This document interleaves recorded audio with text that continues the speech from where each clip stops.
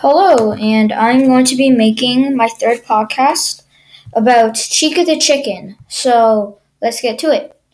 Okay, Chica the chicken. Chica the chicken, if found in the daytime, is the backup singer for the fnaf band. Chica wears a bib that says "Let's eat." Chica mainly approaches from the right hallway to try to attack your character. Chica will also play the drums too. Did you know that Chica is possessed by a little girl named Susie? Okay, now Withered Chica. Withered Chica is a lot older, broken version of Chica.